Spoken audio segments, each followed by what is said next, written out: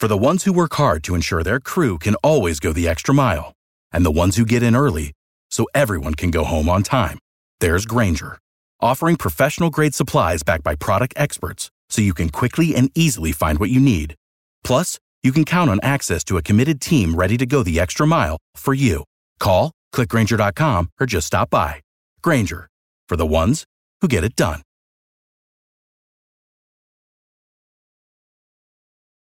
Every team, every topic, everywhere.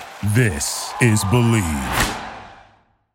Mary redeemed a $50,000 cash prize playing Chumba Casino this year. I was only playing for fun, so winning this was a dream come true. Chumba Casino is America's #1 social casino experience. It's serious fun. With over 80 casino-style games to choose from, you too could win life-changing amounts of cash. Be like Mary. Log on to ChumbaCasino.com and give them a whirl. That's ChumbaCasino.com. No purchase necessary. Void where prohibited by law. 18+. Terms and conditions apply. See website for details. The voice in the preceding commercial was not the actual voice of a winner.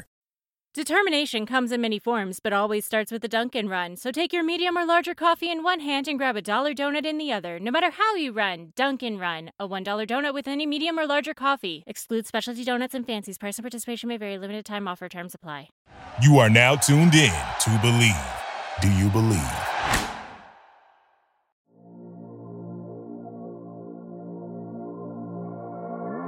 All right, welcome into On My Block Podcast. It's a Green Bay Packer podcast. I'm your host, Amon Green, along with my good friend and teammate, doing well down there in the Austin, Texas area. Mike, how you doing? I'm great, buddy. Nice. You had a chill weekend with the in-laws, and like you said, the kids definitely enjoy it because they can hang out with grandma and grandpa. I definitely love that type of weekend. That's kind of similar to what I did. My mother-in-law came over, and my wife's auntie came up and from Chicago area, and we played cards. They played, and they got a little bit of booze involved. What card you play?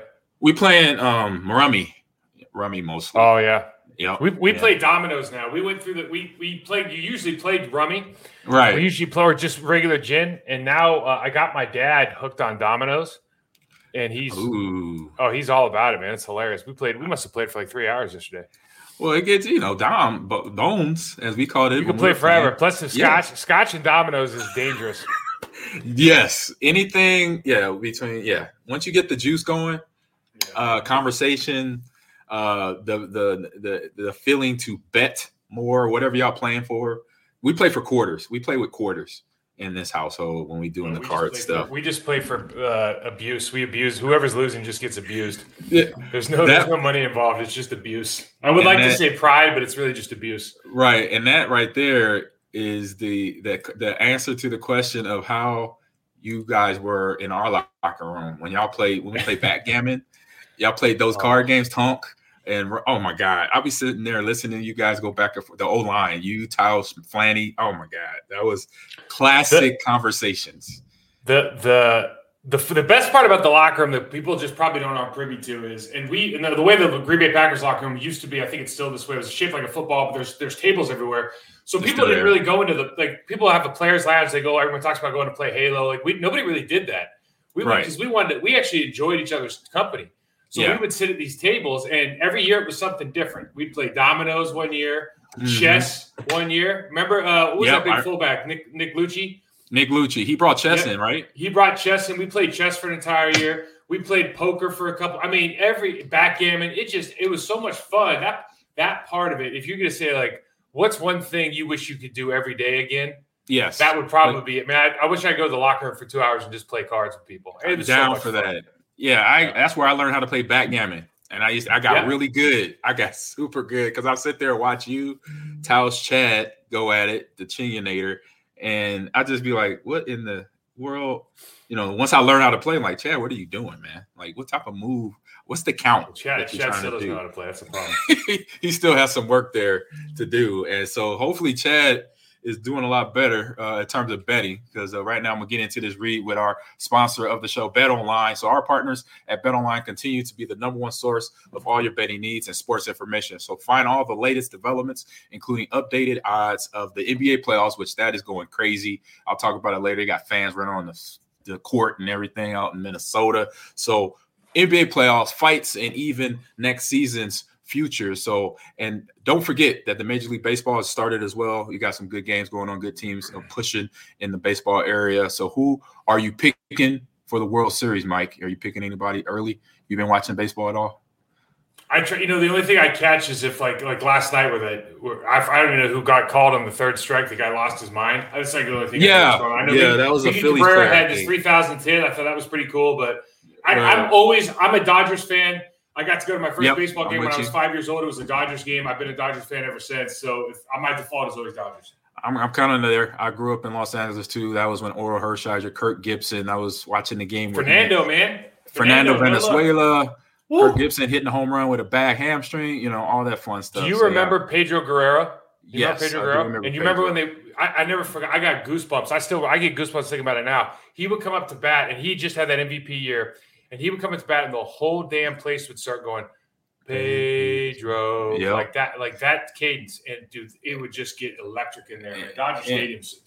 If they're doing well, there's no better place to watch a game than Dodger Stadium. Exactly. It's a good area, good city. It's California. So with BetOnline is your continued source for all sports wagering needs, including live betting and your favorite Vegas casino and poker games. So it's super easy to get started. So head over to the website today or use your mobile device to join and use the promo code BELIEVE, BLEAV, to receive your 50% welcome bonus on your first deposit. So BetOnline, where the game starts. Mike. Hey, G, I got one for you. Here's some stuff on BetOnline that's right now, so you can do prop bets on the draft because it's draft week. Right. Here's something I wouldn't have expected. Total offensive linemen drafted in the first round. The over/under is 7. 7. Ooh. I can pick in my mind. I can get 5 right away. I can't get to 7. Right. You gotta have a neat. I mean, this isn't after Zion. I think it's Zion Johnson. After him, I don't know who you're picking up. There's the Tyler Linderbaum, Zion.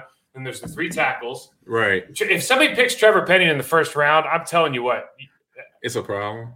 Well, he's just not ready to play. You don't pick a guy like that in the first round. He's got a lot of work ahead of him. Yeah. Because you can only throw somebody on the ground with illegally so many times on Rivals.com or whatever the nonsense is. You're right. Exactly. Like, that doesn't even matter. Like really, he doesn't have very good technique. I know he's got some measurables, but he just has aggression. He has aggression. He's got a long ways to go before he's going to be considered a player in this league. Right. And not to say he can't be an outstanding player, but I don't think he's a first-round draft pick. So if they're counting him, I would go under. If anybody's out there listening, I would take that bet on the under for sure. Here's the other one. Take it. Total QB selected first round. They have over/under at 3.5. Now, QB's in the first round. You remember when we started this 9 months ago? They said there are no first-round quarterbacks in this draft. Now, there's somebody's going to reach. Malik Willis looks like he has that. He has a good upside. A lot of people are saying Kenny Pickett is he could be a day one starter, but his ceiling's not that high. But there's just not guys where everyone's falling over themselves talking about what a great player is. I think that Malik Willis. So I got a little bit of insider information because I was at Liberty College working with some guys, not affiliated with their college, but they work out there last week. And I asked about Malik Willis, and they said, this kid is the absolute real deal as far as the kind of person he is, the kind of what professionalism he's going to bring, the kind of locker room guy is. They couldn't, and they had no horse in the race with me, right? They couldn't have spoken louder about what a great human being this kid was and how high they think his ceiling is. So I'm automatically rooting for that kid. But, aside from that, it's like, I don't know who else is going to be, who really is a first round, who deserves a first round grade. So I think those 2 bets are pretty interesting.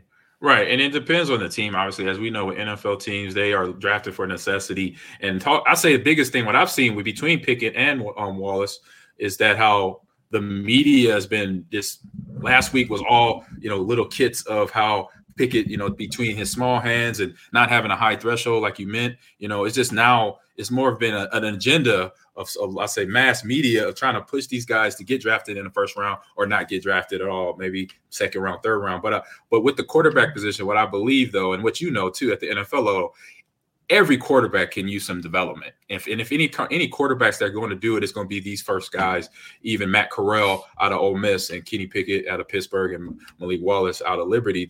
Every quarterback can't just come in day one, as we know, and just unless they're that phenom, But usually everybody, even Pat Mahomes, the most recent young quarterback, he had 3 years, 4 years to bake on the shelf behind Alex Smith before he got hurt or went to the Washington football team or Commanders, and then before he took over the reins there in Kansas City and was able to do what he do. He was on the shelf for 2 years, so I think that development 2-3 years at that time, then that player can really get a grasp, playing in practice, getting used to what they're seeing live games, defensive coordinators calling disguising defenses to make it tough for them. There's no year one quarterback, I'll say, in any draft moving forward. I'll say definitely this year too. So you think about the Green Bay Packers and the amount of guys that backed up Brett Favre, right? Not including Aaron Rodgers. You think about Matt Hasselbeck, he was drafted in my group, right? Yeah. 5th round or 7th round pick. He had the productivity of a first-round draft pick over the course of his career because of all the things that he brings upstairs, right? Took the team to a Super Bowl, right? Preparation, everything. But he's like a 5th, 7th round pick. It just he had to cook for a little bit longer, right? Aaron Brooks goes on and has a great career, starting guard in New Orleans. I mean, all these guys, Mark Brunell, Doug Peterson. I mean, all these guys went on to have these careers. Sorry, I forgot Hall of Famer Kurt Warner. Right? Correct. All these guys went on to have all these careers, right? It's just the timing means so much, and it doesn't. It's the one position I think where you look at it and you go, I don't really know where a lot of their ceilings are, but I know that this kid can start right now, and I think maybe that's what makes you a first. At least that maybe what used to make you a first round pick is I could envision this person starting right now and not blowing the game for the team. Whereas all the guys I just mentioned, none of them were day one starters, and all of them turned out to be tremendous, tremendous football players. Right. And I say the biggest thing you want to look for when you look at Malik, you look at Pickett, you look at any quarterbacks, Matt Corral, Sam Howell, making sure at the college level, when you watch that game film, you watch their confidence. You watch how when they throw a ball, you could tell that quarterback is like confident about his throw.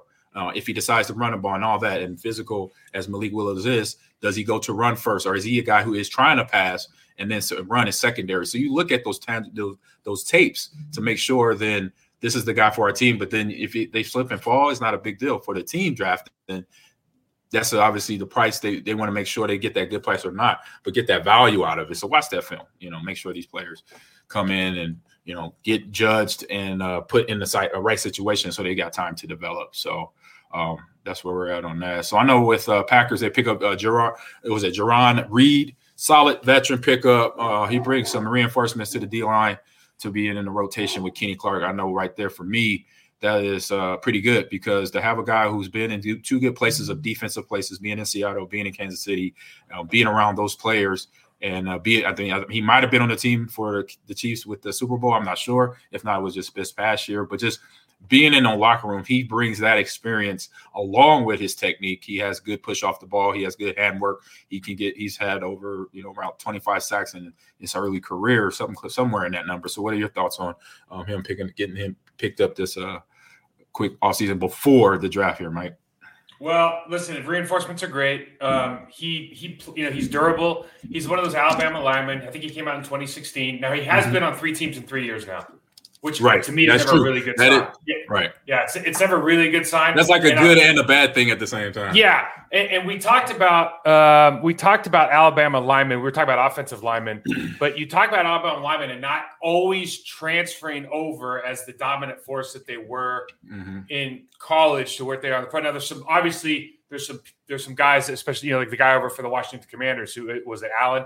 Guy's a tremendous Jonathan Allen. There's guys that have transferred over and been amazing, but there's a lot of Alabama offensive and defensive linemen that haven't quite made the leap to be that like dominant force. Hopefully this guy comes in and, learns from it as crazy as it sounds. Cause I think Kenny Clark's like 26 years old. Right. He's still young. He's the veteran in the room though. And look, you and I know this, like 26, 27, 28 years old, probably a little bit higher now because of the lifespan of a player. But when you and I were playing 26, 27, 28 years old is when our bodies and our minds are kind of in the same spot.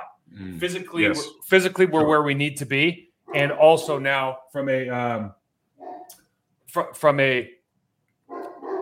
sporting IQ standpoint, we're in our sweet spot. Like we've hit that sweet spot now, and so for me, I'm always really excited about the opportunity. Got a little technical difficulties going there. You back? You hear me? Yep, I got you. So I'll say while you're fixing that, to your point, we get into the actual, I say, hard brass tacks of numbers. So the Packers got, which I didn't know this, just doing my homework over the weekend, Packers got 11 total picks here in the 2022 draft. They got 2 first-rounders, 2 second-rounder off a trade and there, and they got this. So that's the 53rd and the 59th. One third-round pick is the 92nd, and then 4th round they have 2 as well, 132, 140, and in the 5th round they have 171, and then also 7. And then in the 7th round, last round of the draft, they have 3 picks. So this could be something if you go in it. Gutekunst and the draft the scouts, can then look at coaches too. Try to I say maximize having 11 picks, because I guess the Kansas City Chiefs is the other team with 12 picks total coming into the draft. So you could do a lot of things come draft day, prior to draft day, with having 10 plus picks. You can obviously use them all for the team, or you could, hey, let's will and deal some of these so we could get move up in some draft rounds to see what players that we want that we may not think they'll be there, but make sure if they're there, still there, and trade up to get them with these draft picks. Yeah, I agree completely. We have opportunities. This will be interesting this year because we do have those 2 late round draft picks. And I know we did our Believe mock draft, and I drafted, the first pick I had was a wide receiver. You remember his name? Jesus. Is Treylon Burks, so the guy out of Arkansas. And the reason that I thought he was interesting was because he had played multiple positions in college. He's a bigger guy. He's a big guy, 225, 6'3". And he didn't have a great 40 time, but he plays fast. He's a deep threat, but he also has the ability to go inside. He's played running back, and I just saw with the Matt LaFleur offense, thinking we have a Deebo Samuel type. I know his name's been kind of floated around Packers right now. Correct. But instead of going with Dotson out of Penn State, or even going with Pickens out of Georgia, who blew his ACL, he's kind of a boomer bust prospect right now. As far as how's he going to come back, I was kind of interested in having that big body who can maybe get in the backfield and be that player for us, because we don't really have that guy. So we kind of fill all the different spots. And listen, you can always use speed. There's no question about it. But if we do decide to stay at that pick, that might be a very interesting look for us. Yeah, having bringing a guy like Treylon Burks in, you're looking at another Allen Lazard, and a guy that we saw come in and as a big body, doing blocking that usually you don't see receivers wanting to do or having to do, and he's doing it. And then he's still running routes and catching the ball downfield, stretching the field, but being a leader. He's the right now number 2 receiver behind, or number 1 receiver, and then it's him and Sammy Watkins that just got picked up last week as well. So they're doing a pretty good job. I say in the wide receiver area of trying to have people there and weapons for Aaron to throw at right there.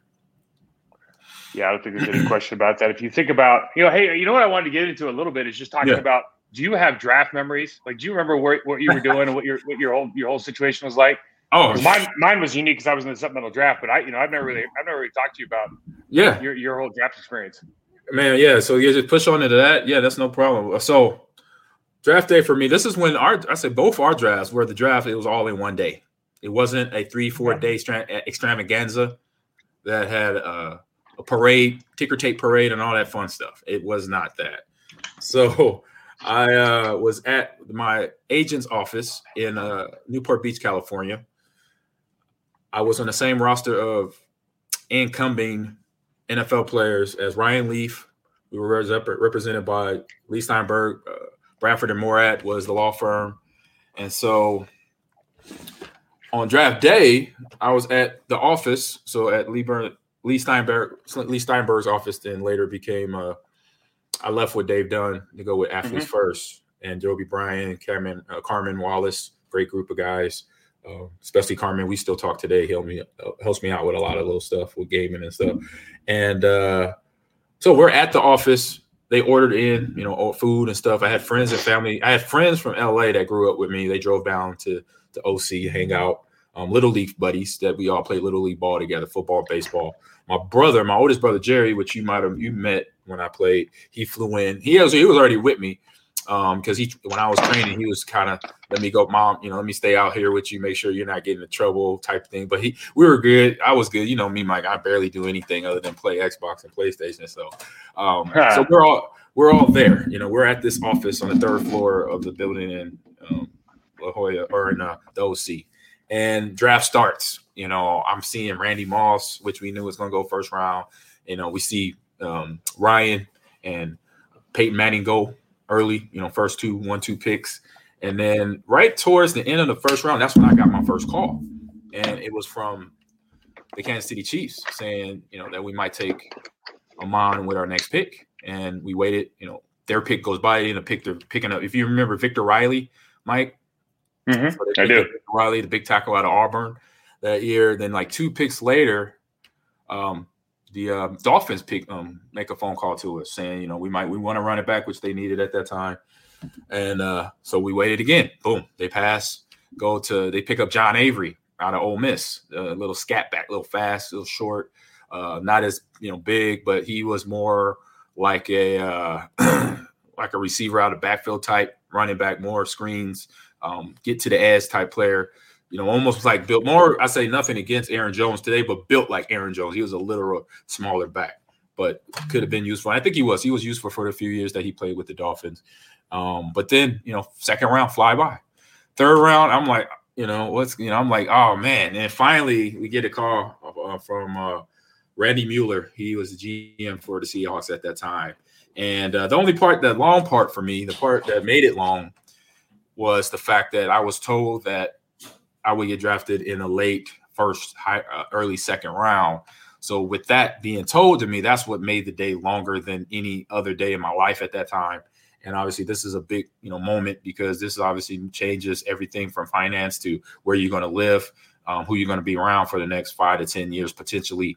And so that right there made it a longer day. Being told before I came out that I could get drafted in the first round is definitely a reason to come out of college, to start your living and start your profession. And, and so it didn't happen, but I used that day as a motivation to push forward, because it was something that, teed me off. I was like, okay, we had 31 teams pass me over 2.5 times. All right, I got a big old chip on my shoulder. I say, for every team that passed me over, it is on. When I get in that Seahawks uniform and I start running that rock, or if they put me on special teams, I'm gonna come down there. I'm trying to tear heads off. I say, so when I was at the office with friends and family, I got back to my apartment there in Newport Beach, California, and I'll be straight up. I cried because I was like so mad that happened. And I'm like, I know what I got. That's motivation, though, right? Yeah, exactly. I took it and that's kind of motivation. You know what? I'm not gonna let this bog me down. This is gonna piss me off. So when I get to Seahawks training camp, they're gonna see what they got out of me at this running back from Nebraska. What he can do, because a lot of stuff was he can't catch the ball off the backfield. He's not a 4-quarter running back. He's injury prone and all this other stuff. And I was like, I can't wait. I said, I can't wait to my moment of what I know I could do to play ball in the NFL. So that was my start to finish draft day. What about yourself, Mike? Your draft experiences, AG, was far different than mine. Apologies to everybody for the technical difficulties. Yeah, we're not master. At least on my end, I think AG is, but I use Apple, and sometimes Apple. I love Apple, but sometimes Apple just really is frustrating. I was a supplemental draft pick, which is basically also known as the misfit draft pick or draft lottery. Really? And didn't know that. Yeah. So basically, if you don't decide to go to the regular draft in April. Yeah, and you decide at a later date for whatever reason you want to come out, then there's this supplemental draft pick. Not a lot of guys get drafted from it. It's a blind bid. It's a blind auction. So if anybody doesn't know what a blind auction means, that basically means that the teams are going to look to the next year's draft and what their assumed positions are, and they're going to say, I want to bid a 3rd round pick for Mike Wall. And the Packers said, I want to bid a 2nd round pick for Mike Wall. The Giants maybe said a 3rd round pick. Whoever the other teams were looking at me. Mm-hmm. But they don't know what everybody's saying. So it's the thing about a blind auction, they always say, is you might feel either A, good if you got your bid, right, because that means that you got what you wanted, but B, that means you probably overpaid for it because everybody else was not willing to bet as much as you did, right? Or bid as much as you did. So got it. So I just got a phone call. There's no pomp and circumstance whatsoever. There's only a handful of people on the pig. Was Jamal Williams, the great nose tackle for the San Diego Chargers, at the time San Diego Chargers. Him and I were the only people drafted. He's from Oklahoma State. He got drafted in the 1st round. And he was drafted in the 1st round. And I was drafted in the 2nd. I got a phone call from Ron Wolf. You're a Packer. You know, Ron obviously he has roots in Annapolis, Maryland, so that made it. Anyways, you know, I was lucky that Ron liked military guys, and you know, it as we say, like the rest is history, it just seemed to work out. But it was literally, it could have been any Saturday morning at 9:30, 10 o'clock, whatever it was. I mean, my parents were in the house, get a phone call off the phone on the wall with the, you know, the pound pad, and they're hey, you're a Packer now, and I great, you know, this is fantastic. Okay, now we got to figure out a bunch of things. Like, I know they've just been to the last 2 Super Bowls. Yeah, not sure exactly where it is. You know, so, you know, let's learn a little bit more about this 3-time MVP, Mike Holmgren. Like, you know the names, but you don't really know the players. It wasn't a team that I followed, so it was that whole thing was a whirlwind for me. But you know, obviously, so happy the way it worked out. Yeah, definitely a whirlwind because things pick up speed because you're getting reached at and by to a whole bunch of people that you never knew before, between your agent and who they work with, and getting emails and talking about shoot deals to, you know, negotiating your own contract. And then you want to, for you, it's like, for me, I just want to get back to basic. Okay, when does mini camp start? When is, you know, what's the weight training going to be like? My strength coach, you know, who is he going to be, a hard head, or is he going to be somebody real cool to work with? You know, I had Dana LeDuc was my strength coach. He was at Texas for a long time, and he got hired, I think, hired my rookie year there. And he was a guy, he found out right away, like my work ethic in the weight room. And he was a guy that was trying to break me. Like, he's like, AG, I'm trying to break you down. I'm like, huh? Why are you trying to break me down, man? Yeah, what is that all about? I don't know. Maybe it was a Texas-Nebraska thing. Yeah, it's a tough guy thing, man. Big 12. It was a tough guy thing. And I'm like, you know, because you know how I work out. We go hard in the paint. I go heavy. You know, I'm deadlifting. I'm heavy lifting lunges. I'm heavy lifting squats. I'm bench press. You know, I'm doing all that stuff. And then I'm out on the field running routes or running gassers or whatever. I said, finally, the one thing that broke me down was remember that 300-yard shuttle we had to run? Mm-hmm. That was the only thing that broke me down, because we did back-to-back, like 3 of them one day. And I'm like, I can't no more. I'm like, all right, you got me. But I'm not going to show you. You're a fast twitch guy, man. You're a fast twitch guy. Yeah, true. But, you know, I got to have that endurance, man. Yeah, it was just interesting. I didn't have any of that. So I didn't have the supplemental draft is past all the mini camps and everything. Right. So I walked in, I got drafted, and then my agent wanted a 3-year deal instead of a 4-year deal. So then I held out for like 3 weeks into camp. So my first, I literally walked in, they gave me a helmet, the whole thing, you physical, get a helmet. I walked on a practice, and everybody else had been practicing for the NFL season. It's a difference. 3 or 4 weeks already. So I remember my first time I ever put on a Packers uniform, like a game uniform, we were playing the Oakland Raiders, and it was the 3rd preseason game. And I was just like, oh my God. And they had some good players back then. Right. Well, here's the thing. I just remember, and I didn't notice at the time, but I think Tom Lovat, the line coach, and I think we've already talked about. I had him in Seattle when Holmgren came in. Yeah, I know. Mike wasn't going to play me, and Thomas kind of ripped me off and everything. Right. But I was so lost. But they felt like they had to put me in. But I think they told Flanagan at the time, he was the center. He was the center at the time. Yeah, they were like, "Hey, man, you just need to go to wherever he is because he's not going to get this right." It was like whatever they call, just make sure Mike is not completely screwing over the quarterback because no idea what's going on. Just completely lost. But yeah, no, I had my moments. I say my moment was until my second year when Holmgren came in with that offense, and I was so excited about it. And what I didn't realize, that first mini camp, so the 99 mini camp we had, Dennis Erickson and his coaching staff got pushed out. It was playoffs or bust, and we went 8-8. So we got Holmgren coming in with West Coast offense. I'm so delighted about it because I'm a 49ers fan growing up. That's what Joe Montana, Jerry Rice, Roger Craig, the name, all the big names, Tom Rathman. Very successful team, very successful offense, a scheme and all of that. So I'm like, I get to be that running back now. Catch routes at the backfield, run screenplays, and then run the ball too. So I'm excited. So minicamp went well. I picked up the playbook pretty good, but it was obviously a dumbed down playbook. That's what I learned. I didn't know at the time then that minicamp was just soft installation, like early stuff, just to get the little fine details of teaching everybody what the concept is and what the idea of Mike Holmgren and his offensive scheme. That was just the intro. But then once I got to training camp, it was like, oh God, I was like, learning the audibles that we know now, like Jam Check 30, the early version of that, and Hard Call and Tom Call. And I'm like, I called my agent for real. So preseason, third game, we played the Colts in Indianapolis. I was going the wrong way. I was making maze everywhere.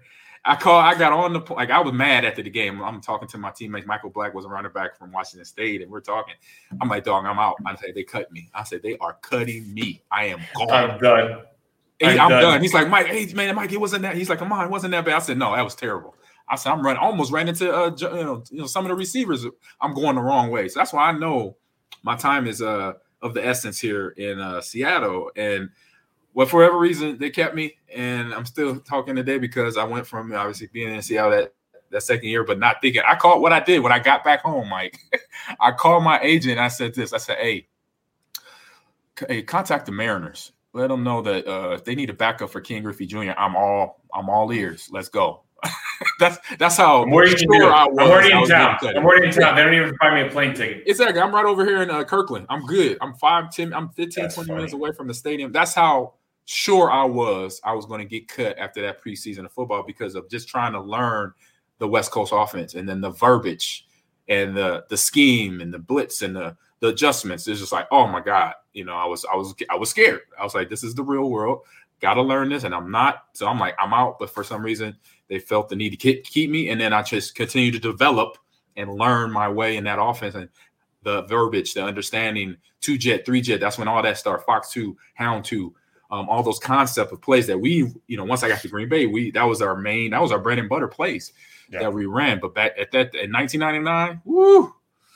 This young AG was like, that was the only time I was scared. I was like, man, I'm out. Well, it just goes to show you, though, what a difference. Like, you get drafted into the right situation. Maybe it's where you're drafted, like what round you're drafted in, or who your coach is, or who the players are around you. But I always talk about I was so lucky to go to a place where I had an opportunity to learn from some veterans, and I was going to a place that had a locker room that knew how to be professionals, and just so many people in that room that could help me develop. I was just trying to think of, some guys in more recent times, or even some of our contemporaries, like what a difference it might be if they had gotten drafted other places. And my mind immediately goes to offensive linemen, and I think of the Baltimore Ravens bringing Bronny Stanley was an All-Pro, Orlando Brown made a Pro Bowl. And now is considered like a Pro Bowl level left tackle with both those guys and good players. But you get into a situation where, Baltimore is the most offensive line friendly offense that you can possibly make. In the National Football League because of their quarterback. And so anytime an offensive lineman gets drafted there, it's like Lamar Jackson and that offense is going to make you look good because you get to come off the ball more than you pass pro. Right, and when you do pass pro, there's a lot of play action passes. Y'all like coming off the ball going forward. Yeah, so you're coming forward. And I also thought about a guy that I'm actually going to do a podcast with on my Process to Perform tomorrow, Evan Mathis. Evan was a guy that we got in Carolina when I was there. He was drafted, I think, like third round out of Alabama, and he just never got good coaching. He never got good coaching. And that is a more than happening a thing than anything in the NFL. Yeah, he had some chance. It's like he had some chances to play, but he never had good coaching. He went to Philadelphia. Now, this is like I don't remember. I'm gonna have to do some research. He's year 5, 6, or 7. Correct. But he went to Philadelphia, and it was a journeyman. Played for Carolina, Cincinnati, moving around. Right. He gets with Coach Moore, and all of a sudden, he's like a 2 or 3 time All-Pro. He goes from a journeyman to a 2 or 3 time All-Pro just because of the coach that is in front of him, the offense that he's running. He matures and comes into his own. But the athleticism, everything, all those intangibles that they thought they drafted were there. They just didn't have the right person in the room to unlock it. And it's just amazing. Again, like you sometimes journeymen find that right situation. You want to talk about the next guy. It really is a testament to what a difference a really good staff can make, a really good organization can make on the career of an individual player. Correct. Yeah. You talk about James Conner there, and so he goes from Pittsburgh, which was obviously a good team at that time when he was on that team, Spelling, darn it, can't think of his name right now. But he's in Kansas City, the running back. But regardless of the fact, he gets to Arizona and becomes a focal point in that offense, tailored around Kyler Murray and having DeAndre Hopkins, having those receivers and players, and then the defense they've had to then mix in a guy that what he has coming from that team that was a run-heavy team in Pittsburgh and then getting over to Arizona when they're not a run-heavy, but they know they have to do the run the way Kingsbury and Kyler likes to run and call plays, basically. So that was a nice addition, and then it brings in more leadership because he's been around in Pittsburgh. That's a top-notch organization, and he brings that same knowledge over there and experience over to Arizona, and you see how they do. They still have some things to work on because obviously the way their season ended didn't end the way it should have. They should have went a lot further in the playoffs because they got a team, they got a quarterback there that he's done, as we talked about a couple months ago with the whole social media thing and his career there. And this is the next guy we talk about is kind of going down that route. It's like, hey, wait a minute. This is the interesting part about players now and putting their careers online through social media. So my man Deebo Samuels too, I want to say caught on film, but it just happened, the way things go out. But scrubbing his account, this thing that is I guess is a thing now. NBA players, NFL players, I don't know about baseball, are doing this to say, hey, I'm not going to, push y'all because I'm up at, my contract's up for negotiation, or we need to work on a new plan. So it's just interesting to see that. I know this was definitely not in our time because social media wasn't around. It would have been interesting to see who would be on those resources. My point about Deebo, though, was Deebo, he could have been a good player anywhere, but Correct. He went to the best place for him to be. Like his success is a consequence of Mike McDaniel's running system, Coach Shanahan's offensive system, where they allowed him to receive the ball in positions to be successul. He doesn't have the Devontae Adams numbers. Like I'm talking about as a receiver. Correct. Right. He doesn't have, high end, Jonathan Taylor running back numbers. What he is a phenomenal football player that all you want to do is put the ball in his hands, right? We want to be desperate about getting guys who can run after they get the ball in their hands, right? That's what Mike McDaniel said when he got down to Miami. We talked about Tyreek Hill. We are desperate to bring in guys that can run with the ball in their hands.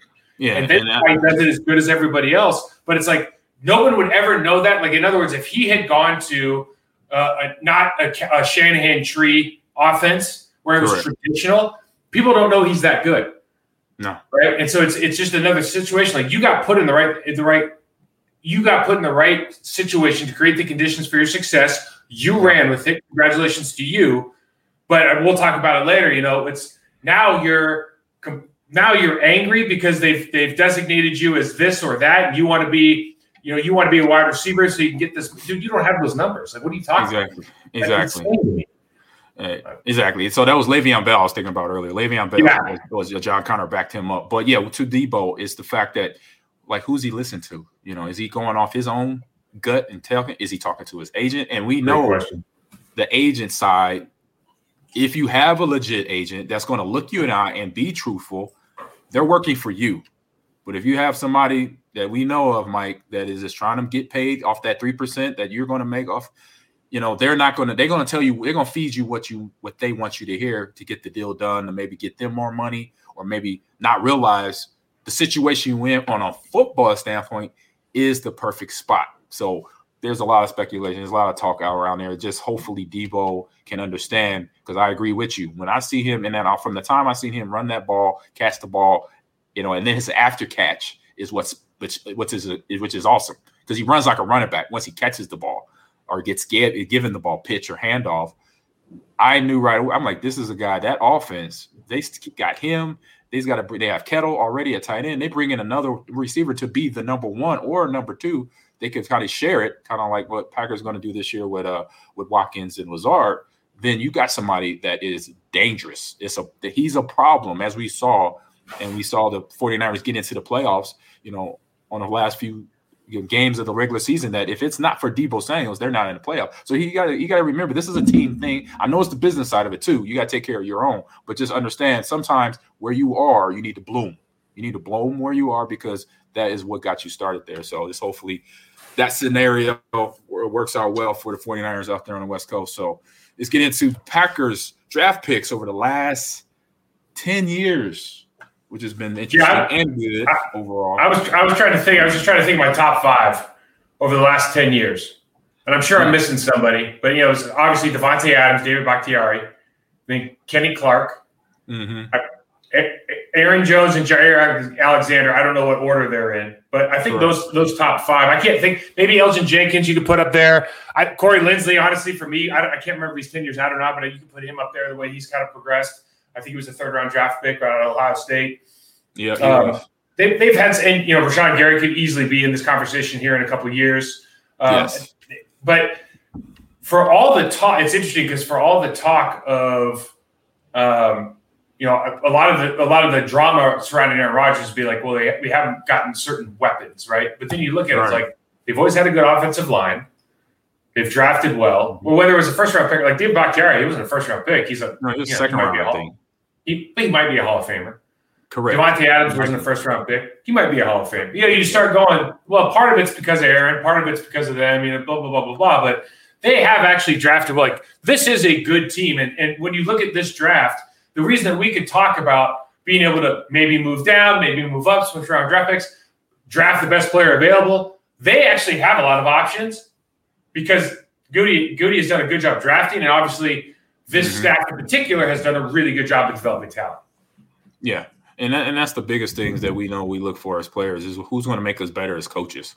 Is it something I'm where I got to come in and figure it out on my own, or are you going to really have somebody who's going to push you? Because it's really, with the talent that's at this level, we both know it's just about guiding that player to what you see as a coach to make sure they stay playing at a high level, and that's, holding them accountable when they make mistakes, when they're, not playing at the level they should play, when their focus looks off. That's you as a coach stepping in, hey, what's up? Or take this, we're going to have this test like this. We're going to make sure, or I'm going to tell the linebackers this today in practice to come after the ball or make you work on your one-on-one route when you're running an option route, things like that. Those are the coaches that make you better, because I remember Sylvester Crooms, Kippy Brown, they're telling me, I remember in the offseason when you're going into the 01-02 season and then eventually again in the 03 season, I remember Sly was in for minicamp, and I think the day or two after minicamp, I came back in. He wanted me to come over and we're working on my route running, making sure how I plant my feet and come out my break a lot faster, because he knew from a run game standpoint, he understood once you get the ball from a handoff side, you're fine there. There's nothing I got to work on there. Just a little slow down a little bit, be a little patient, let the guys get your block, get their run fits, but let's get you running some routes, because then we want to make sure when we have, we got these divisional games against the Vikings, the Lions, where they start seeing you in the slot, they start seeing you, motioning out the backfield. That's creating other problems for their defenders, because then they're like, wait a minute, Ahman Green's just like he's split out in the wide position. What is he doing? He's in the slot. What is he doing? That creates scenarios to now maximize what that player can do. And that's one thing Matt LaFleur in this office, I say the coaching staff with their schemes, they maximize each player, what they do in terms of that. But then, like with Debo, you can refer to him in the same direction. So. Yeah. And listen, let's transition to not only just from a trench warfare standpoint, but I just want to piggyback off something you just said. There are considerations that teams need to make when they're looking at different prospects, right? Because we can talk about right now trench warfare. We've already talked about receivers and the need for receivers. We talked about it ad nauseum for the last couple of months. But really, there's paid now too, so we don't. There's offensive linemen, edge players, and defensive linemen that are maybe kind of our needs for this 2022 draft. Right. What do you think of the considerations? Like, let's contrast a skill position versus a non-skill. So you versus me, right? Right. What are the considerations does a team need to make when looking at a running back versus like an offensive lineman? And here's what I mean by that, AG. I was thinking about it yesterday. Maybe with an offensive lineman, you say, he's more of a run blocker or a pass blocker, or maybe he's a finesse guy versus a non-finesse guy. But basically, that person has to fit your system. Right? Like if I come in and they say, okay, he's a good run blocker, he can't pass pro, you probably don't want me playing for Tom Brady, because Tom Brady wants to drop back in the pocket a bunch. Mm-hmm. With you, if you have a generational talent at the wide receiver, the running back position, obviously the quarterback position, right, then they will now change the offense for that one player, or they'll at least add a lot of themes or schemes for that one player. Whereas it would take like three offensive linemen, three defensive linemen to just switch what you're doing. Do you agree with that? Mm-hmm. Yeah, I say to the point of, when it's a player that they know very well, that they see that what they saw with their own eyes in looking at film, then yeah. If they have, you put me, like you said, put me and you, apples and oranges there, and say, I say we just go to my draft and go off of that, then obviously they weren't knowledgeable of what I can do. Mm-hmm. Every NFL did that. Finally, Seattle did. But let's say if they did, let's say if all the 31 teams knew I was going to be the back I was going to be, then that's a whole different scenario, because then if you got a top, lineman that is somebody that they know and they can eventually trust, and they see him protect, like you said, protecting the Tom Brady, that person will probably get drafted over a player unknown, even though they know he's a running back. He played for a pretty good team. They won a national title, this, that, and the other. But once you find out everything about that one player, which a lot of teams found out later on what I could do, they were like, oh, hold up, wait a minute. He is a problem. He is a problem for offensive coordinators or defensive coordinators, linebackers, D linemen, because he can do this, this, and this.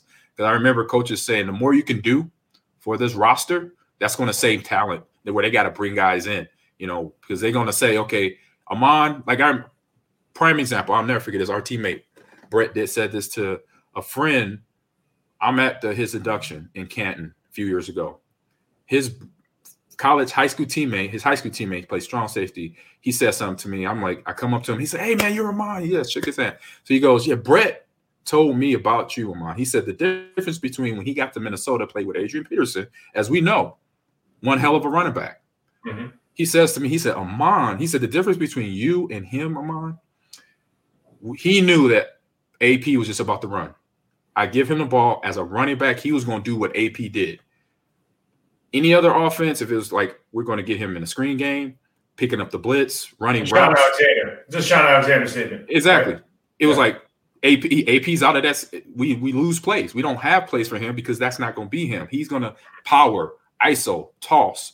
But Amon, we could do a screen, but we also could do power. So when you have players like that, that's where you notice the difference in terms of the quality of the draft pick of what you're getting. If you do your homework as a scout, as a GM, you don't let the Mel Kipers of the world and Tommy Shays of the world, not saying they're bad guys and they're not a good judge of character, but don't listen to that. Do your own homework, watch the film, and then you could, bring that value to that pick and not feel later on like, oh my God, what did we just do? To the team, because obviously we know the effects of bringing in a player that doesn't transition. Well, part of that's right for you, because I agree with everything you said, but I was kind of thinking of it from the standpoint of once they understand that they have you as a talent or as a motivated talent, then they will change the way that they run the offense to cater to your strengths. Yes. Whereas they're not changing the offense to cater to my strengths, right? Maybe a little bit. Maybe they go, okay, you can move around a little bit more, and Mike can pull, so let's let him pull. But they're not going to change schemes. Whereas for you, because of or wide receiver who can take the top off, tight end that can outrun a linebacker, all of a sudden those plays are coming in hot and heavy all the time. But it's interesting, like what you're talking about is something that you and I always kind of lament when it comes to the draft procedure. What you're talking about is you were a complete player because how you were raised, where you went to school, the coaches you had in the NFL that demanded more of you, where you were drafted, you weren't a first-round draft pick, so you had a little bit of chip on your shoulder, so you're willing to do a little bit more dirty work. That was your natural demeanor anyways, right? Whereas a lot of these guys are about, like, I'm about my yards, and I'm about my yards. Oh, and by the way, I'm about my yards, and that's it, right? And so that there is that difference. And the fact that this is the interesting part. You can't say that, look, we're singling out two really good running backs, Sean Alexander and Adrian Peterson. Correct. So we're not saying that they're not, those teams are happy they drafted them. But exactly. The difference is you and Priest Holmes at the time were the two best running backs in the league because your yards from scrimmage were different than everybody else's. Right? It wasn't just the running game. It was everything else you brought. Oh, by the way, you can blitz pick up. Oh, by the way, you can do all this other stuff. And the fact that they haven't figured that out it wasn't necessarily shown at Nebraska that you could do all this stuff, but that you were willing to be that kind of player is something you would assume that teams could figure out at this level. Now that would be a more obvious thing, and it is crazy that it's not as obvious. Yep. And to your point about like looking at you as an offensive lineman, and you say that in the sense of GMs in the teams, they'll just say we need alignment because we need bodies. If this guy is 6'5", 300, he fits the mold, regardless of what his talent is, good or bad, we're going to put him on there because they just assume that every offensive lineman is a cookie cutter thing. I'm not saying a cookie cutter, but if you fit these requirements, this height. Well, it's just like I was with a guy this week. I was with a rookie this week. No, sorry, a veteran this week. And the veteran was like, I was asking him how much he weighs. You look really good. And he goes, yeah, my new line coach wants me to weigh this weight. And I just went, and they literally never met in person. Right. And I go, based on what? Exactly. And you just go, what the hell are we talking about? But right. Yeah. I know exactly what you're talking about. And that's what I saw as a player in terms of sometimes some of these teams are drafting some of their big guys, offense and defensive linemen. It's like, man, are you just drafting him because he looks good, in his pads at a D lineman position, or is it because he runs fast? I'm like, no, you got to make sure they could do the things that you want a D lineman to do. I would say this: there's probably no other position. There's probably no other position where the discrepancy between what the line coach sees and wants to see versus what the personnel department sees and wants to see is I don't think there's a bigger gap. I think the offensive line coach knows exactly what he wants to see, from a character trait and everything and conversation. Yeah. And then you see like a guy who's a combine buster, and then you go, oh, I definitely want that guy, right? And it's like, well, no, he doesn't have any character traits that we want. No, but you can mold him. It's like, right, no, we'll do this again. Yeah, Speaking of though, let's go into this. So there's for trench warfare, there's kind of take the wide receivers out of it. There's kind of three needs that we have. We really need offensive line, edge rusher, and then maybe another defensive lineman. I know we just picked up Jeremy, like you talked about. So from an offensive line standpoint, and again, we're picking late in the first round. We have 2 picks. Mm-hmm. We got the 22nd, 28th. So I don't think that I don't think Ekwonu. I know Neal and Charles Cross aren't going to be available. So maybe one of those guys becomes our right tackle, but they're not going to be available. Then you start looking like the drop off between those three and everybody else, because I don't think that Penning kid, I would not draft him. He's not a first round draft grade for me. I don't even watch that much film, but I watch him enough to know that he needs a lot of work.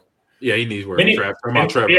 Yeah, and then you start looking at who are the next guy, the interior guys that maybe warrant a pick at 22 or 28.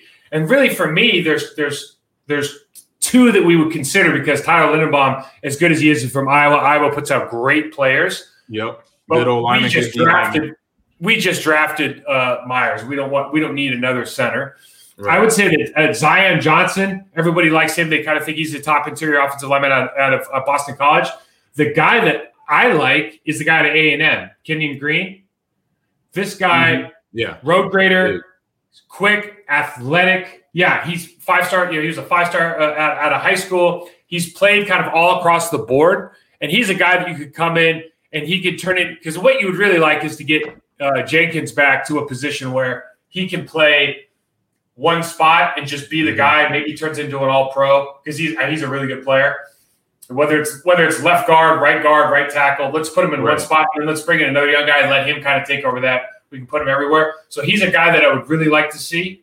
But after that, there's no other, like, there's not first round guys. So this is another situation where if they don't like that, and it's, some of these edge guys, you look at the edge guys, like after, what's his name? Karlaftis from Purdue, George Karlaftis from Purdue, because you figure Hutchinson's gone, Trayvon Walker's gone, Thibodeau's gone. I like Jermaine Johnson's size. And I see a little bit of like Rashawn Gary in him. So you just kind of, okay, man, but I think he'll be gone too.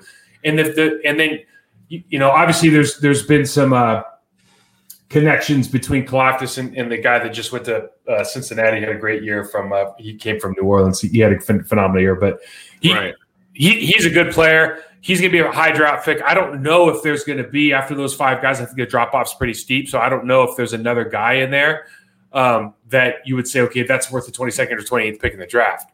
So it starts getting kind of interesting. Right. Once you get obviously there's going to be the wide receiver market is huge, but do you think those guys are, do you think the Penn State guys are worth the 22nd pick in the draft, or do we feel like we're reaching? Because again, we're so lucky to have such a good team. Yeah. That you can start making moves if you want to make moves, or just take the best player available.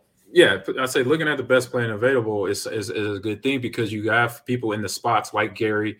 Now you have Reed that backs up KC in the middle, and you have Dean Lowry, the veteran there. So you bring in a young guy like maybe a David Ajubo, or like you said, Arnold from Penn State, that can then learn on them and be that guy, the next guy up. So when players either contract and they get older, or injuries happen, now you got a guy the same build, but then the same talent level, because Ajigbo being very versatile, playing opposite of Hutchinson in that Michigan defense, you saw how they played off each other. And if you could have that guy coming off the bench, learning slowly, that's going to be a benefit in the big run, because you already got good veterans, young veterans like KC, like we're talking. He's only 26 years old, and so that right there is big. You get in Reed, that's going to be a backup, but then you got another hot rookie somewhere in the middle off the edge side, or even joining in the middle, helping out Dean a little bit on the right side. So it's some good players there for the pick that could fall into their hands, and it's just going to be interesting to see how they use all 11 picks to make sure they maximize everything.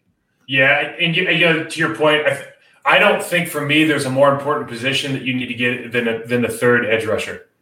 I really don't. I mean, it's just the drop off between Preston and Gary and everybody else is so steep, man. We always seem to be able to find an offensive lineman who can fill in the space, and we still have Yosh is still. We're not even talking about him being a starter.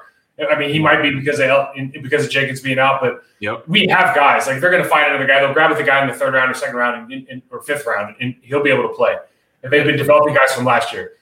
Yeah, they have that position. You cannot get to the 40-yard line going out, switch out your first team defense, and just know that you're going to give up 20 yards on the ground. And that's really, I mean, that's the fear, I think, for me. You're giving up real estate every time you put those guys in. They don't force the quarterback to make quick throws, and they're not great against the run. And they might develop into better players, but just based on the body of work from last year, I would bring in some like super athletic young guys that have high motors and be like, man, you are here to get full speed reps. Let's go. Yep. And keep it simple. Let's go. Exactly. And we have guys to back it up on the other way as well on the other side. So you mentioned wide receivers too. You got guys like we talk about Traylon Burks, who's a big receiver out of Arkansas. I don't know, but if he'd still be there. Drake London, I kind of like him just because of his size as well. Another bigger receiver and has length of speed to fill. But one, I'll say a black sheep just because of the college he went to, but he's putting up the numbers, is Christian Watson out of North Dakota State. Really coached team. And then a kid that's 6'5", 4'3", 40, regardless of the speed, but then he knows the territory.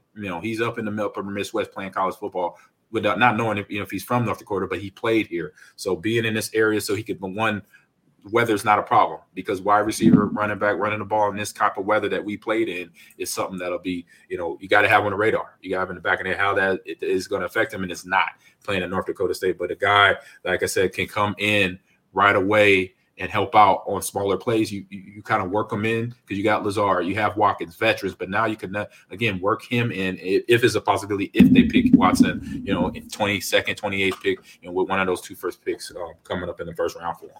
Yeah, I love it. And that was kind of my thought process with Traylon Burks as well, AG, was that for some reason I like wide receivers from schools that have not allowed them to maximize their talent. Like, in other words, you think that a guy like Christian Watson with those tangible traits, right, with those metrics, or a guy like Traylon Burks with his size, and they're not playing at top tier quarterback schools, and I just start thinking like, gosh, every now and then, he probably has a really, really high ceiling, and it's just a question of like getting around people that are more like him. Like, there's just more better athletes, more competition, and you see those guys kind of rise to the top and have these outbreak performances. So I'm with you for sure on Christian Watson. That could be just with that size and speed, man, that could be a huge pickup. That could be a big pickup. And it's something you say all the time on this show, iron sharpens iron. So you put that kid in the room against other good players that are really and are competing, even though they're wearing the same color uniform,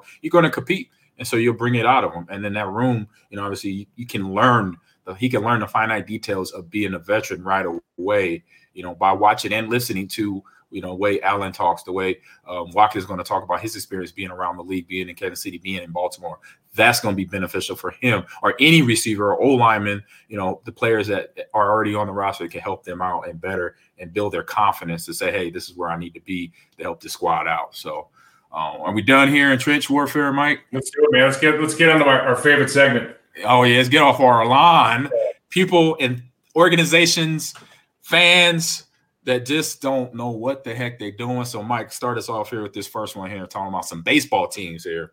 Well, I don't know what's happened, and we talked about this like 2 weeks ago, where, the cost of the ticket allows you to, you're a fan, you go, you drink some beer, some popcorn, talk some trash to the team, but to verbally attack, abuse, talk about somebody's family, like there just doesn't seem to be any limitations on what these fans think they're allowed to do. And the Yankees fans, like scumbag of the year, they start throwing trash on Yankees field after a walk-off win for the Yankees. They go ahead and start throwing trash at the Cleveland outfielders on their own field. You're throwing trash at the Guardians on your own field. Like what? I just don't know what the standard is anymore. That at what point do we At what point does a player get to go? Hey, at what point is a player going to go? I have a question. You paid $100 for your ticket. You can throw trash at me. How much is a ticket to a padded room, 5 minutes alone with you, no cameras? How much does that cost? Because that's what you know what I mean. It's I just don't know that they're so out. It's just amazing to me. And part of it is we're athletes, and it really doesn't what you say. What a fan says to you really doesn't matter. You're in you're at your job and you're doing your thing, and you should be mentally tough enough to go listen, you don't even exist in my world. I'm trying to play a game right now. Exactly. But it's just this social. We talk about it all the time, man. Social media tough guys, Twitter tough guys. It's keyboard champions.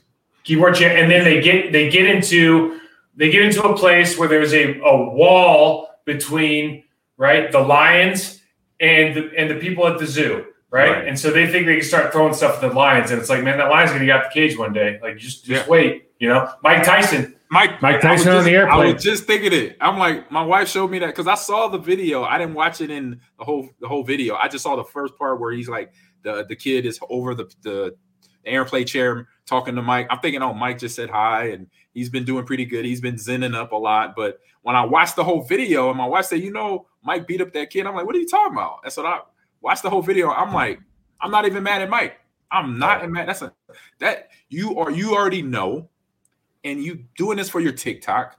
So you deserve that. Unfortunately, it doesn't look good, but look, you're harassing a guy who was just trying to get his trip done over wherever he was going, over to Europe somewhere, wherever. All right. It's Mike Tyson. Let's just start there first. I hear Mike Tyson. You know what I'm doing when I'm meeting him? I'm asking to shake his hand. I'm not asking sitting there trying to harass him. So that kid, I'm not mad at Mike. It's unfortunate. That kid deserved it. He got to do that. You cannot do that. 100% agree. I've heard so many different things shout out to me. I remember 2001 season walking into before they remodeled the stadium. I heard a fan say to me, Ahman Green, I own you. And I'm this is before I knew that way back when the Packer history, that the fans helped to pay to keep the taxes and keep the Packers here. I don't know that. So what's running through my head, Mike. I'm walking in that's not a good one. I get to Flea's tie spatting my feet up, taping my ankles. I'm I got something. I say, Flea, I got to say something before this game. I was what? He said, I had a fan saying to me, he owns me. He told me the story. Oh, well, when Curry Lambeau needed to save the team, and the prominent families in the Green Bay area helped pay the taxes or whatever they need to keep the team here. So they did the shares, the stocks, and they handed it out to the fans. So they technically at that time in the 60s, they technically owed the team, but not now. I'm okay, that's what I thought. It just got to mess with me for a minute to hear this. I'm so yeah, fans. Packer fans, anyway, that situation definitely unique to its organization. But, talking about fans going I'm watching the NBA game, the Minnesota Wolves, and you got fans like literally. I don't know what the deal is. I don't know if it's something on Reddit. It's a subreddit thing where they got a plot to let's jump on. Let's go on. Don't go on the ice. I say don't jump on the ice rink. You're gonna get destroyed. You and ice. But the security guards in that game. Hey, I like the action for those security guards. Me too. They were fire though, man. I was like, that guy pounced. He reacted. He saw them because I think he saw one. Like it was two women.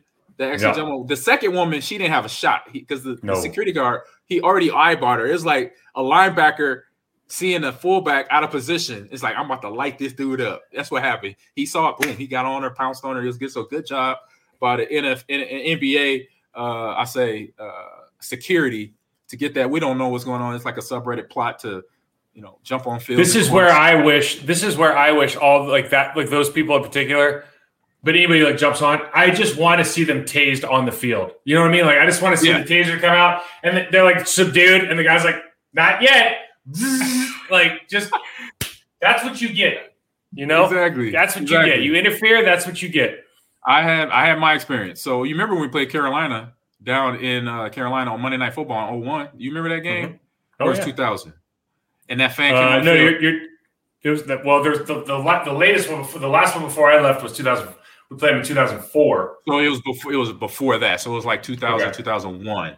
And Monday Night Football. Remember Reggie played that game. Reggie White played that game. Oh, yeah. No, it was 2000. It was 2000. Yeah, it was 2000, Yep. And on that play, I watched the video. I just put it in the link. You could watch it too. We're running. It was like I went to the left. So it was either 92 play action or something or hound 2 or hound 3. And I'm in the flat. I got a linebacker on me. But then you know what happened? I'm looking at Brett, and Brett just does this. He has the ball, and then he goes like this. He drops it to his waist, and I'm like, something ain't right. I'm like, so I start like kind of looking around me, like someone's on the field. I see white jerseys is us, black jerseys is the Panthers, and I look to my right, and the linebacker, because it was like it happened so fast, he kind of pushed me into this fan run on the field, and I decapitated this kid. This dude, I laid him out, and then he gets up, and then the security finishes him off. I'm like, man. I said, look, I was just reacting. I didn't know who that was. I saw a yellow blur with black pants. And I'm like, wait a minute. Go time. I said, I got to protect myself. So I just stiffened up. And I was like, I dropped my shoulder. Bow. That's tough. And so I don't know what drunk as that guy was, it really hurt the next morning. Yeah, that's where he felt the pain. So I don't get what's up. What's getting these fans motivated to figure they could come. I say this. Football, hockey, rugby, don't do it. No. Don't do it. Rugby, you got rugby players that are trained every day to hit people. A rugby player will take their time and line you up, and you will not probably wake up for 2-3 days if they smack you perfectly and you're a fan trying to do whatever bet that you bet against your friends. Hey, I'm going to do this.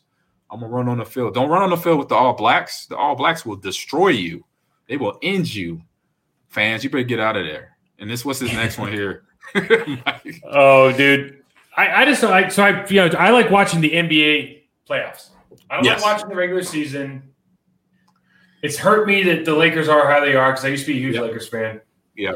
But I think you think about how the Nets started the season and the prospects they had. True. And now they're down 3-0 to Boston. KD is arguably the best player in the world. Doesn't look that way. Jason Tatum's outplaying him. Right. And like it's just so weird because it almost seems like Kyrie Irving, despite all the things that he's put that team through, he's like the alpha male on the team, and it just makes you go like, how did you guys get here? How are you not the favorites? How are you not playing better? And then after all of it, they trade away Harden and they get this guy Ben Simmons, AG. This Ben Simmons guy. He is like, to me, he is everything. And listen, if he really has the mental health issues, right? I will walk some of this back. Okay. Mm-hmm. But he seems like to me with his behavior and the fact that he's had a back problem for 18 months and he was going to be able to play on Saturday, not on Saturday, but then on Monday. Now he can't play Monday and it's all on him. And he's had pain-free experiences for the last 10 days. And he's out there, dressing like a peacock to make sure that everybody can see him on the sidelines. He's not sitting. Right. He's not sitting with the team or with his teammates at the end of the bench where he belongs, where every other injured player would be sitting. He sits up with the coaches so everybody can see him front and center. It is the most bizarre thing I've witnessed.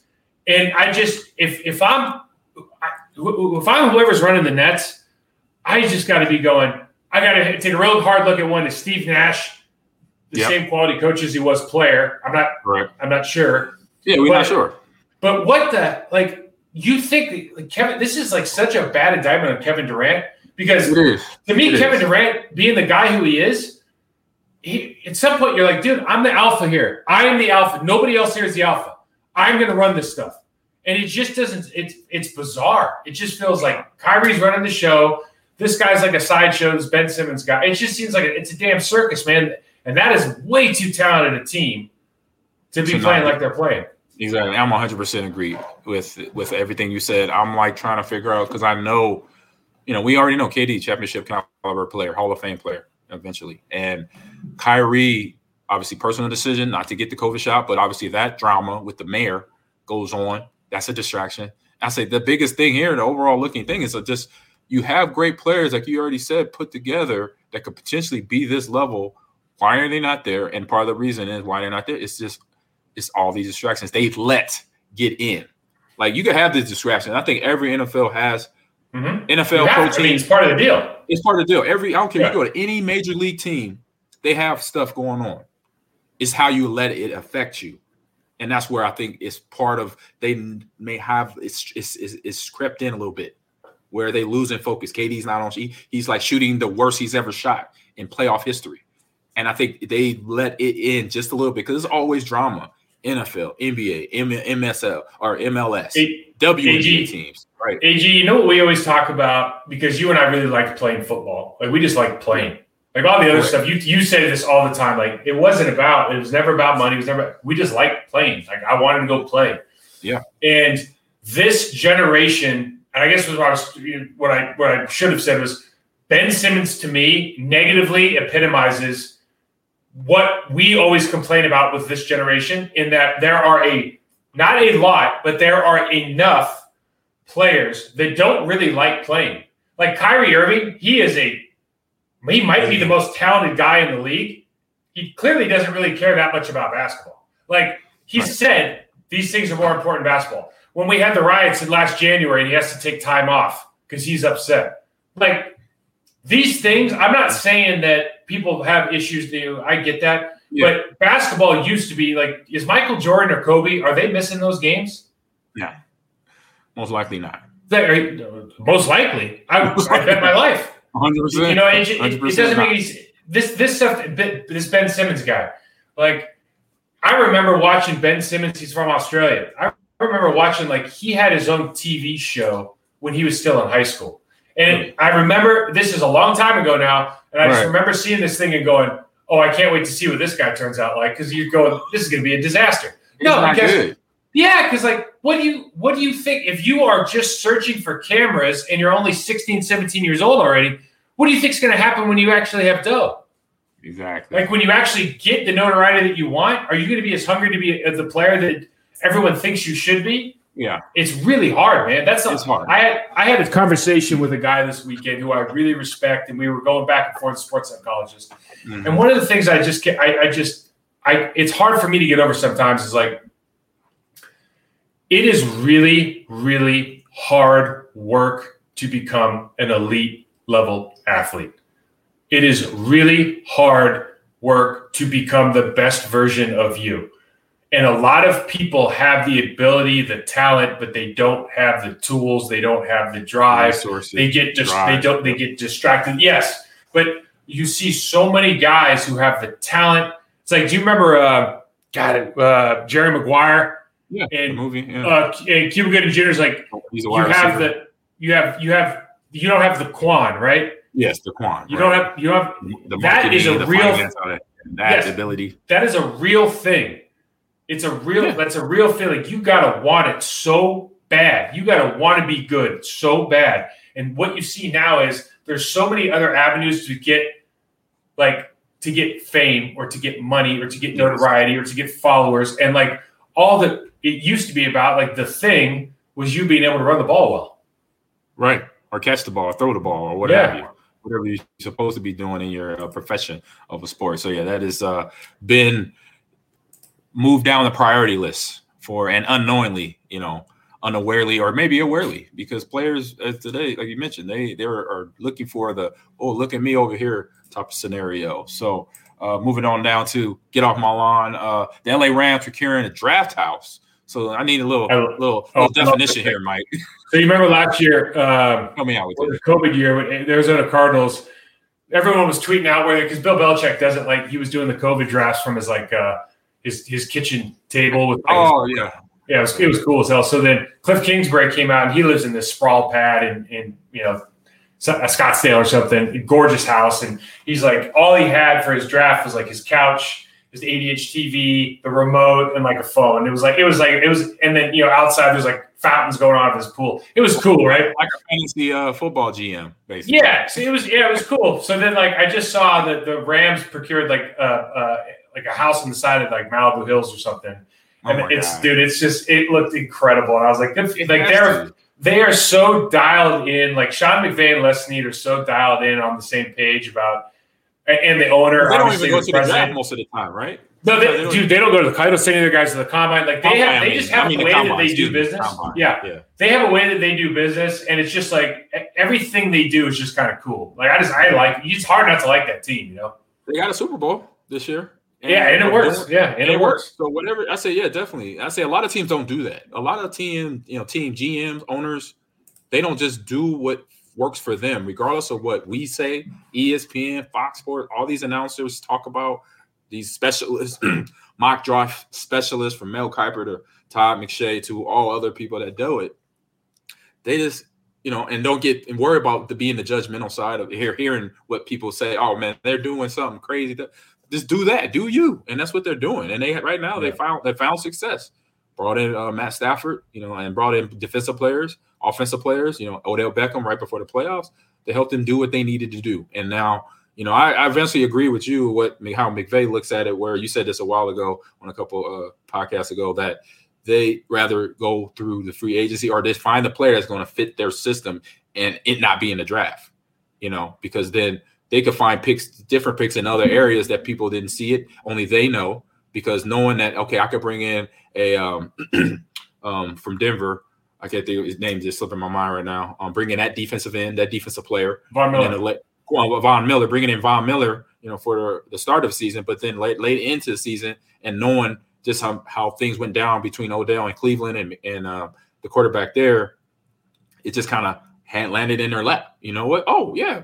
You having problems in Cleveland? Come on out to LA, And we know we just talking about those players that want to be seen. Definitely, Odell is that player that want to be seen, but he is about work life too. And so he came there, did what he needed to do to help that team to a Super Bowl. So yeah, it's like be you, and you'll find that success sometimes. Don't second guess yourself because other people are talking this way how to do your draft, how to get your draft picks judged and all that. Man, you figure it out. If you're winning, that's all that counts. In that situation, you only get one shot at. If you only get one shot at, so the fact that you see originality and people are not afraid to go out on their own, it's like you want to root for them.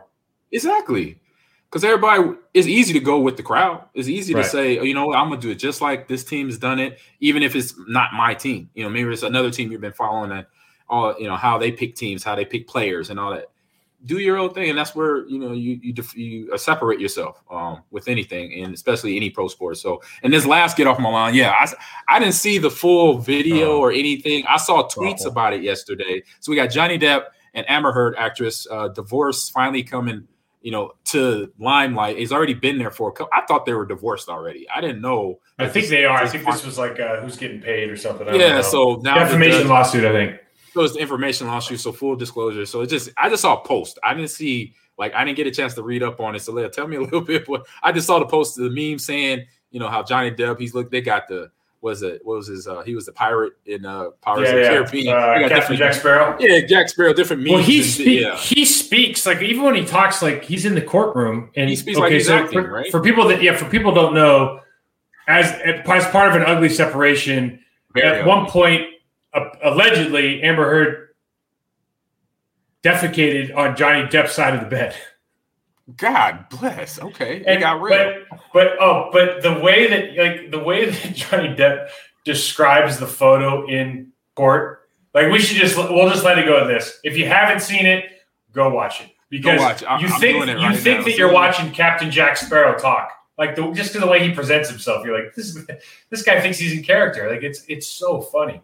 I've seen him do that. Like I've seen him do interviews where I'm like, does he still think this is Pirates of the Caribbean or 21 Jump Street or?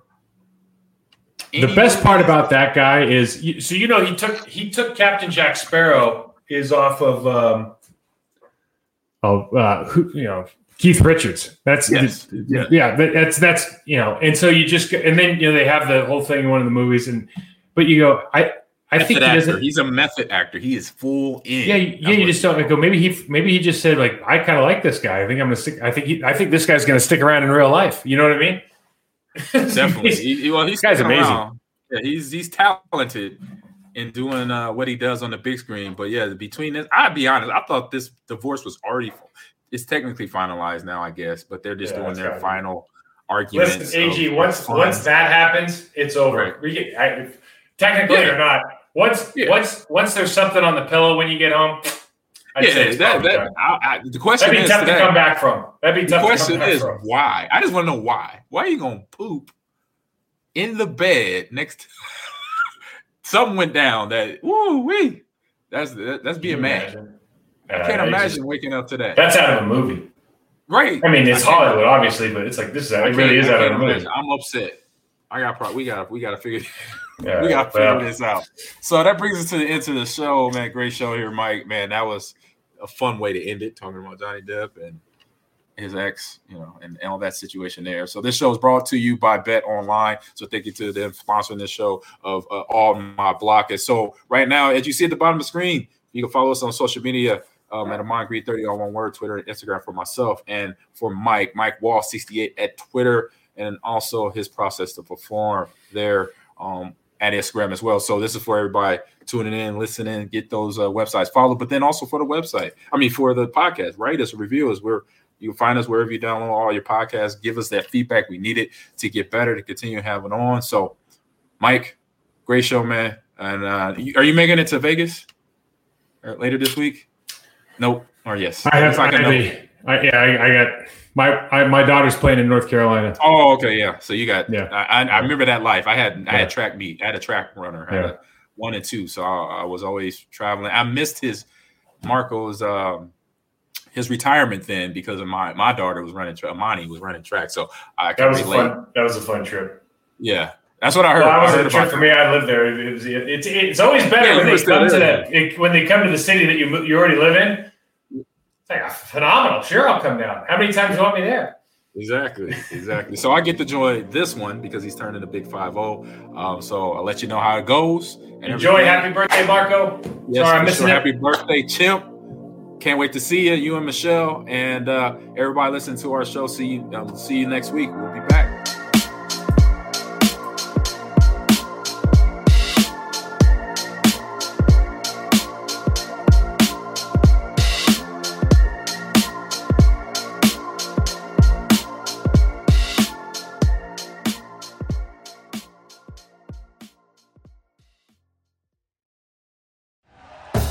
Thank you for listening to Believe.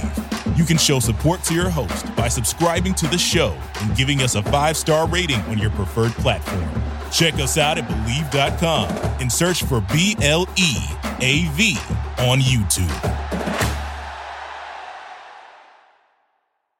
Mary redeemed a $50,000 cash prize playing Chumba Casino this year. I was only playing for fun, so winning this was a dream come true. Chumba Casino is America's #1 social casino experience. It's serious fun. With over 80 casino-style games to choose from, you too could win life-changing amounts of cash. Be like Mary. Log on to ChumbaCasino.com and give them a whirl. That's ChumbaCasino.com. No purchase necessary. Void or prohibited by law. 18+. Terms and conditions apply. See website for details. The voice in the preceding commercial was not the actual voice of a winner.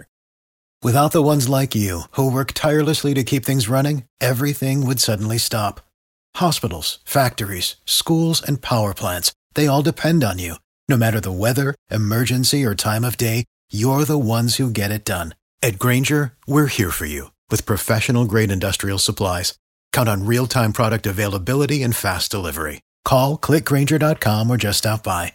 Grainger, for the ones who get it done. You know when you're listening to a true crime story that has an unbelievable plot twist that makes you stop in your tracks? That's what our podcast, People Are the Worst, brings you with each episode. I'm Rachel. And I'm Rebecca. We're identical twins who love true crime cases that make you say, didn't see that coming, and we hate the people responsible for them. Listen to People Are the Worst now on Apple, Spotify, or wherever you get your podcasts.